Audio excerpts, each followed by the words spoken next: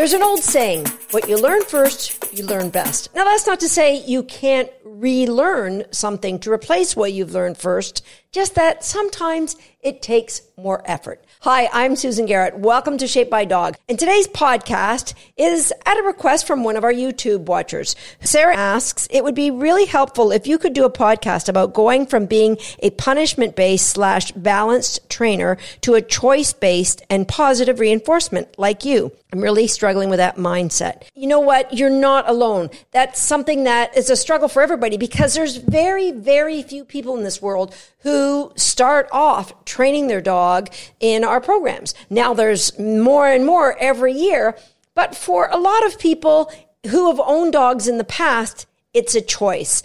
And just like anything in life, to make a choice, it has to be a conscious effort. And to go from a place of punishment to a place of reinforcement, I think there's really three things that are involved. And that is the why, the plan, and the grace.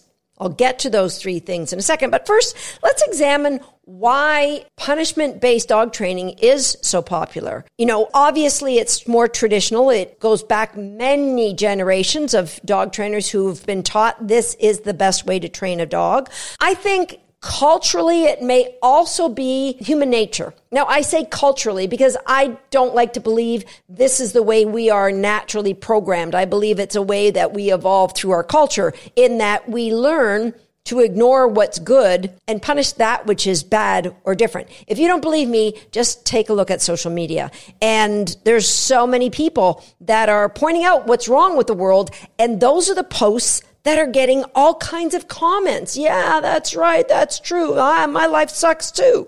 Your life sucks. My life sucks. Here's what's wrong. It's the government. There's a villain in everything. But if you see the posts that go, wow, life is a gift and it's just such an amazing day, you might get a couple thumbs up, but not nearly the kind of attraction that the drama gets. So partially, it might be somehow society has wired us to ignore the good and react to the bad. But if you think about the ABCs of behavior, and I've talked about this on our podcast before, the thing before the thing.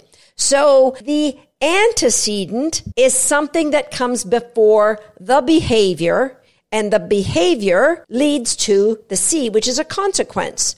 Now, if the consequence is something that is reinforcing, it will happen again. If the consequence is something that isn't reinforcing, it will likely be suppressed. Take, for example, the antecedent of your dog getting their paws up on the counter, and maybe they're going for your lunch, and you scream at them, hey, maybe you grab the closest something and you throw it at them.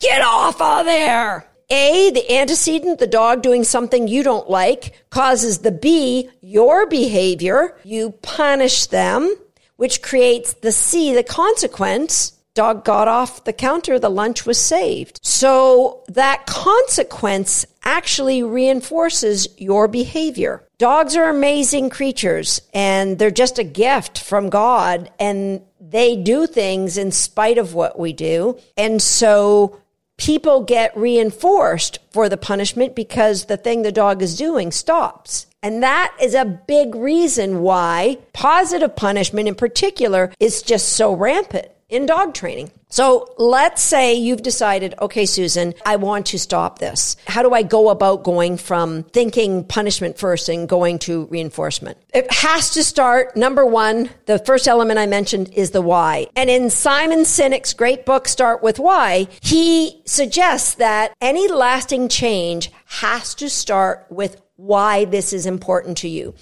Saying, I'd like to be on a Canadian Olympic team. Yeah, I think that's what I'd like to do. I'd like to be on a Canadian Olympic team. That is a wish, a pipe dream. But if you said, I'd like to dedicate myself to be on a Canadian Olympic team, well, let's assuming you're Canadian. That's going to follow up with how are you going to plan your day to do 8 hours of intense training, provided you actually have some talent in that area to begin with.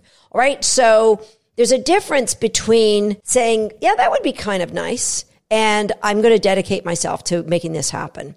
Do you see the difference? So what is the difference is the why. The why. So would you like to change from being a balance trainer to being a game-based, reinforcement-based trainer because your friends are doing it, because it looks interesting, because it looks fun, or is there something deeper? I personally think those are soft reasons. They're soft whys. They aren't going to make you stick. So you might play along with a game or two, but when things don't go maybe at the speed you expect it, then what you learn first, you learn best. You're going to go back to the punishment that you came from because this isn't working. This stuff isn't working. But if you're going to dedicate yourself to the change, then if things don't go at the speed that you think they should, you might get curious and ask your coach, am I doing something wrong? Is there something that I could be doing differently? And because you're dedicated to making that change, you're going to keep moving on. So let's dig into that why.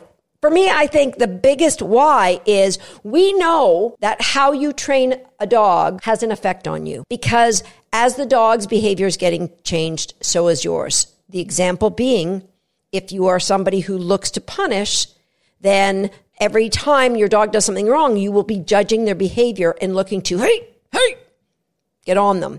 Now, how does that affect who you are as a human being? Well, I can't tell you for sure, but I know from my personal experience, when I changed to become a person who looked for ways to set my dog up for success so that I could reinforce them, I became a person who looked for ways to tell people they were awesome. I looked for ways to lead my team in the way that I train my dogs. I became a different person. I know if you are a parent, I have seen parents try to teach children how to correct the dog into a down, how to alpha roll the dog and tell them, you have to tell this dog that you're the boss or they're not going to listen to them. And it breaks my heart. What lessons are you teaching that child? Who will that child grow to be when they are in a position where they think they are a leader of somebody and that somebody on their team disappoints them or a classmate does something that they feel shouldn't be?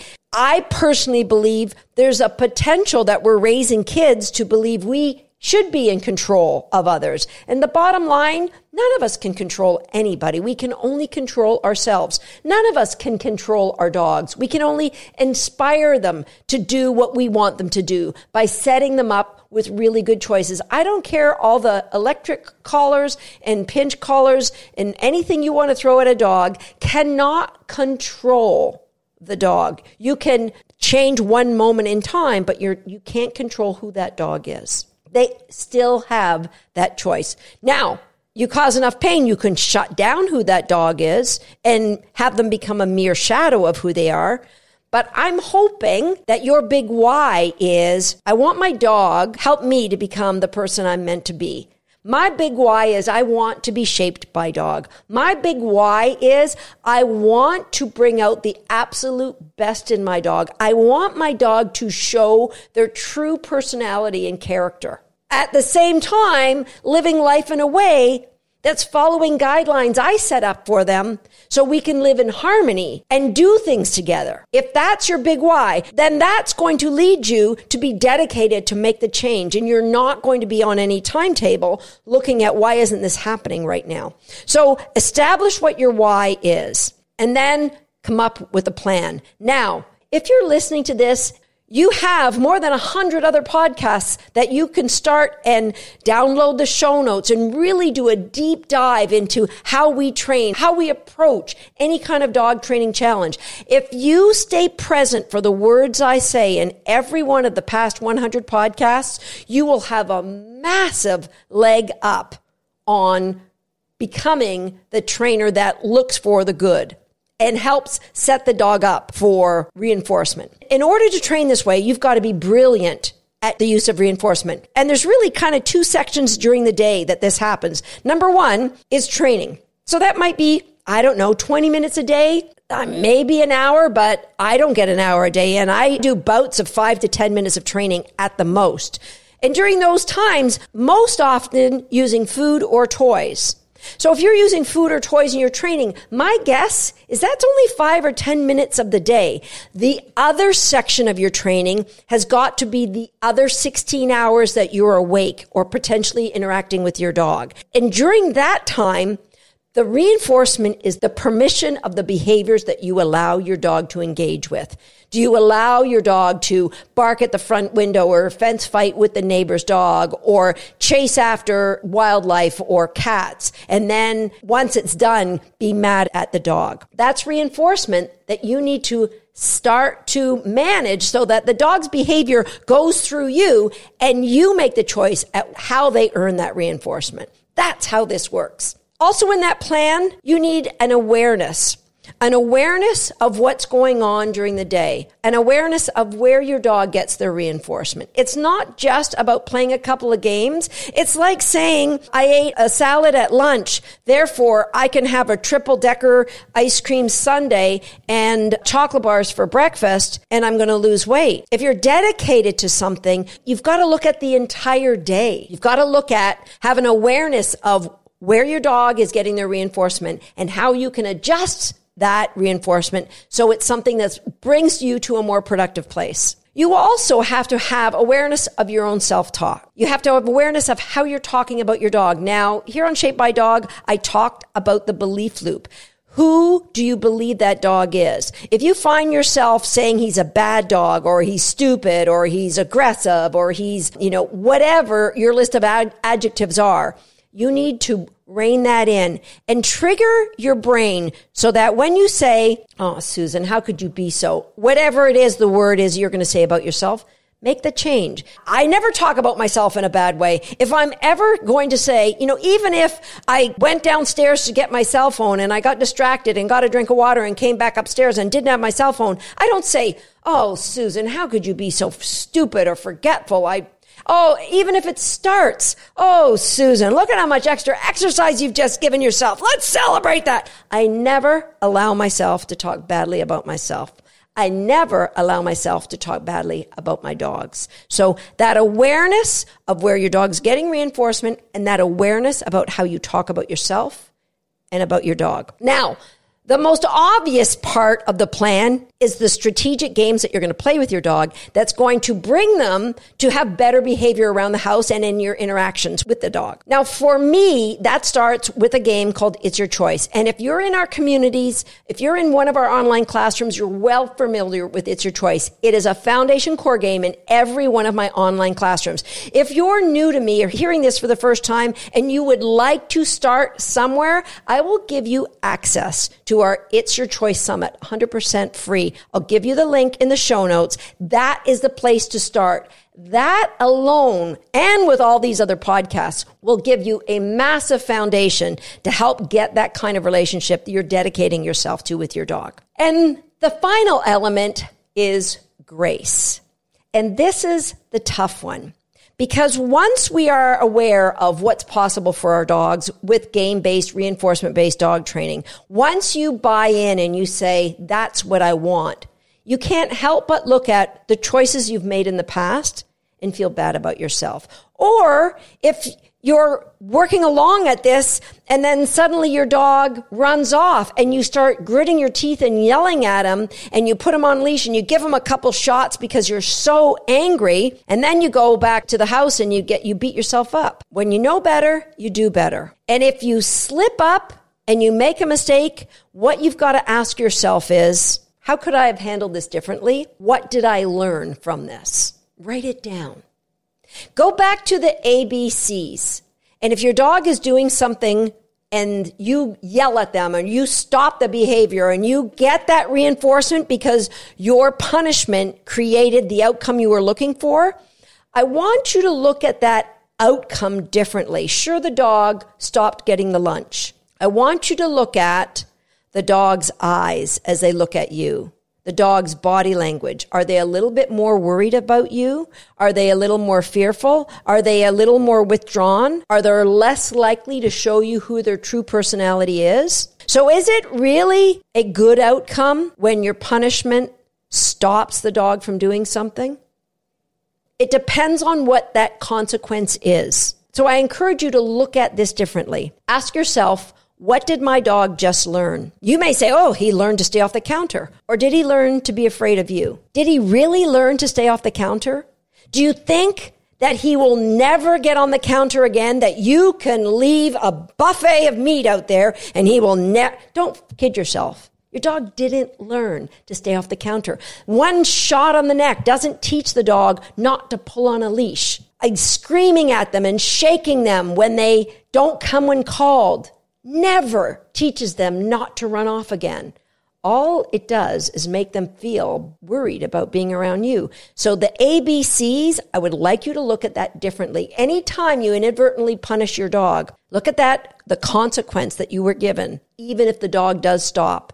Look at it differently, because that will help you take a different approach next time. That will help you to sit back and go, okay, first of all, is my dog safe? So you can do anything you want if there's a chance your dog may be in danger. So let me preface that by, if your dog's running out in the street, if screaming at them will stop them, by all means scream at them, and then take a look back at how can I make sure that never happens again? And what can I do right now to add layers into my dog's foundational learning that will help him understand how important it is to never go out an open gate, to never go out an open door. All of those lessons are what leads to having that dream dog. So grace is important, but grace with education, right? Grace is living in the present. Recognizing 10 minutes ago, you might have grit your teeth and done something that you really were a little ashamed of. And grace is going, you know what, Susan? You are a good person. You're dedicating yourself to making life better for this dog so that that doesn't happen again. Cut yourself some slack. Celebrate that you realize now that you did it. And even if you slip up again, you fall back on grace. And that's what's going to allow you to bring out the best in you, because that's what our dogs are here for, to help us all to be the best versions of ourselves we can be. That's it for Shaped by Dog for today. And hey, if you're listening to this in an area that you can drop down and leave me a review like iTunes, I sure would appreciate that, because that is how iTunes allows others to learn about this podcast. So if you think this is a message that other people can learn, please leave us a review, knock on those stars. Hopefully they're 5, but I can't tell you to leave 5. So leave something that rhymes with hive. And if you're watching this on YouTube, go ahead and hit the like button and share it with your friends. I'll see you next time here on Shaped by Dog.